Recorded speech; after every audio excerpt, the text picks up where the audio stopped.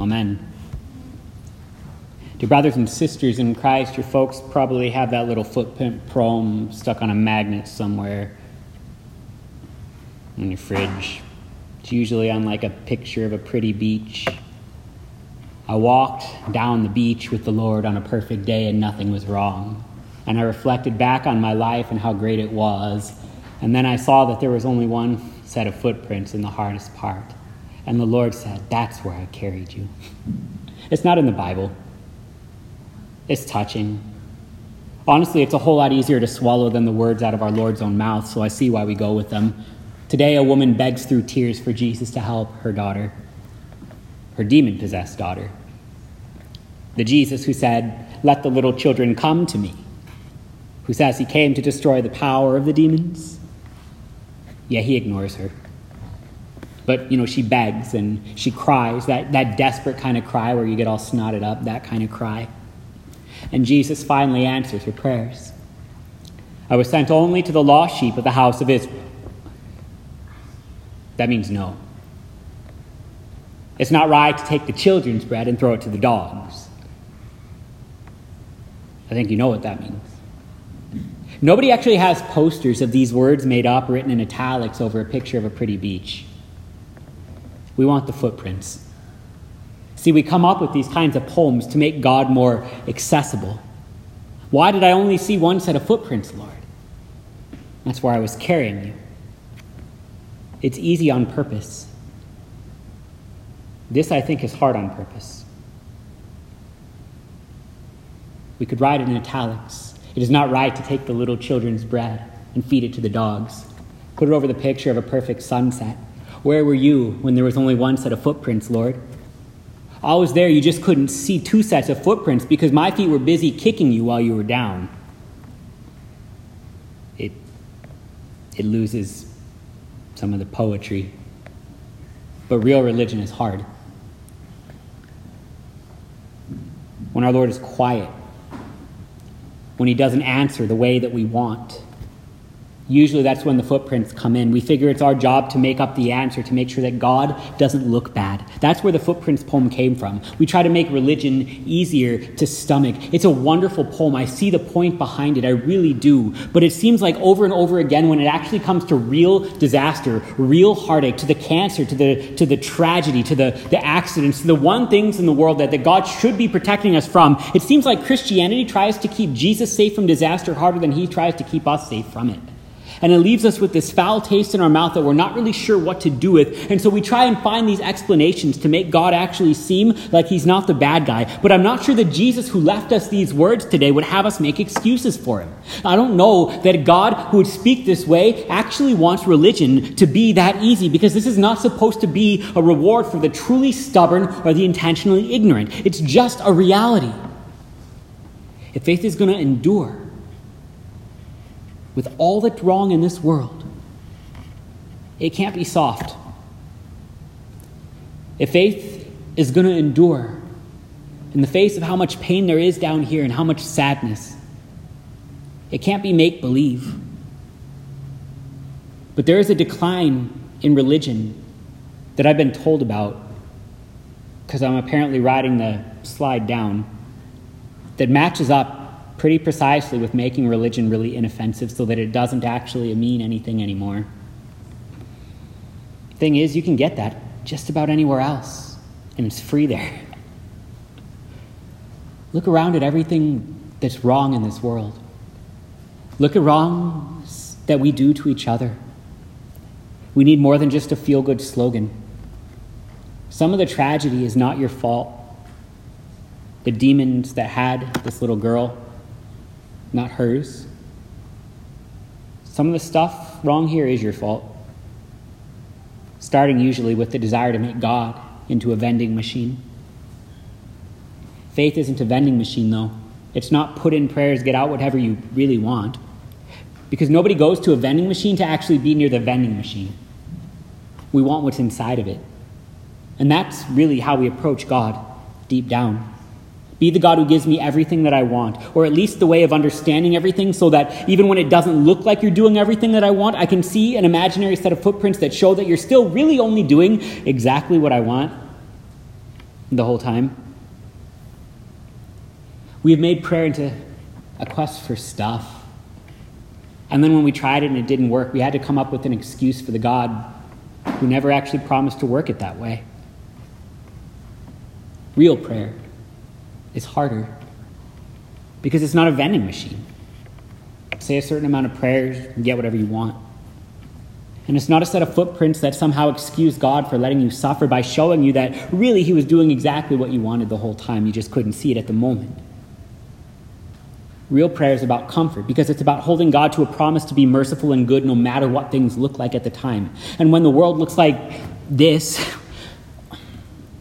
that has to come from outside of you. That has to come from the Holy Spirit. That has to come from that which has been revealed in God's word. We remember God's identity as shown from what he says about himself in his word. Faith is looking to God through his word and insisting that he is good in the face of everything else that isn't. Faith is to look past the right now and remember. In the one-year lectionary, the Lenten weeks all have Latin names, and they sound real fancy, but it's really just the first word from the introit. This week's is reminiscery. It just means remember. It means remember your mercy, O Lord, and your steadfast love, for they have been from of old. And that's not just for him to remember, that's for us, for me. In the face of everything that goes wrong, when we pray and we are not finding the answers that we have been telling ourselves deep down will only come if we just pray harder, God calls us to remember what kind of God we actually have. Remember. Think back. We don't estimate God according to our feelings at the moment, but strictly according to his word. Look at everything your Lord has done. And all of a sudden, God gets a lot less quiet when you need him. We will not ignore the things that are wrong right now, but we will see the past right alongside it and assume the very same God who is merciful in the past is still working now, even if we can't figure it out. Then we don't have to make up an answer. We can remember back to who our God is. We don't need to make up a new poem. We can remember where our God has joined us in the pit, in the despair, in the calamity, in the cancer, in the decay, in the death itself, and pulled us back out of it. We can remember everything that our God has done so far and every single person that he has done it for. And only then can we put ourselves in what we really think aside. But I prayed. But I'm a good person.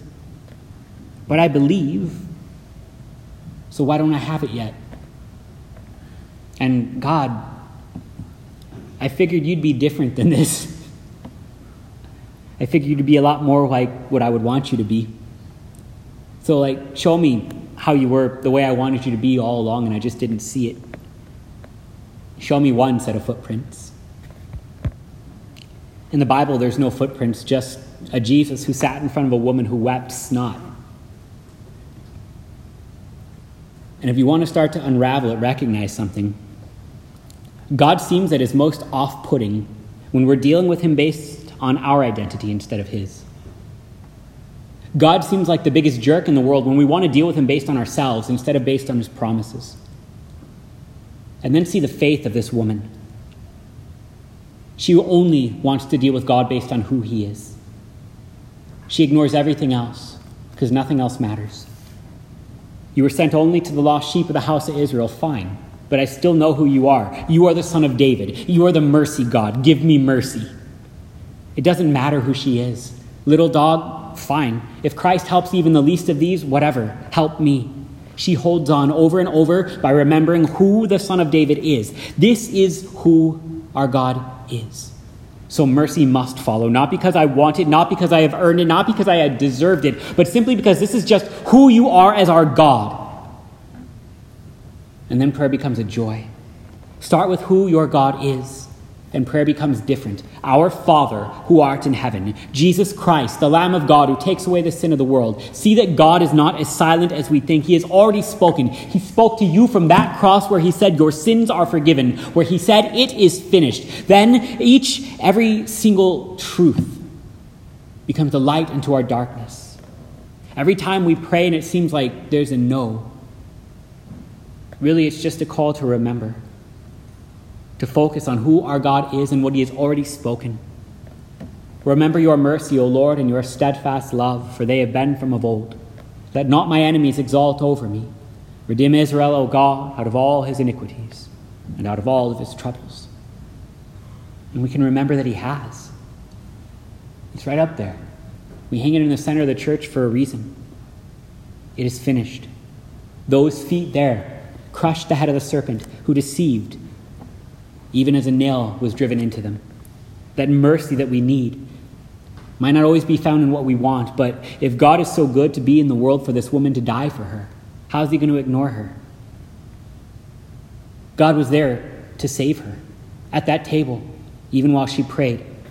If God is this good to buy your life with his own on that cross, will he really ignore you now?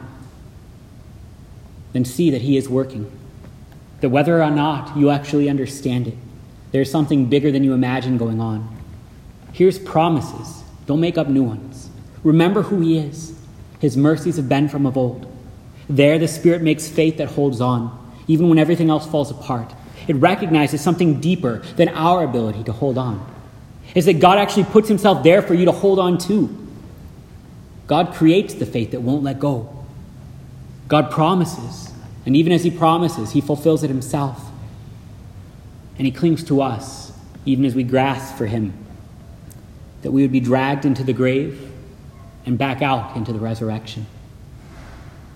This woman prayed, all the while through, remembering who her God was. And there it becomes a joy. Understand that while everything was wrong, she was never shaken once. You're the son of David. There's help here. Even the little dogs get the scraps. There's help here. You are the God of mercy. There's help here. In the name of Jesus, amen. And now may the peace which surpasses all understanding keep your hearts and your minds into life everlasting. Amen.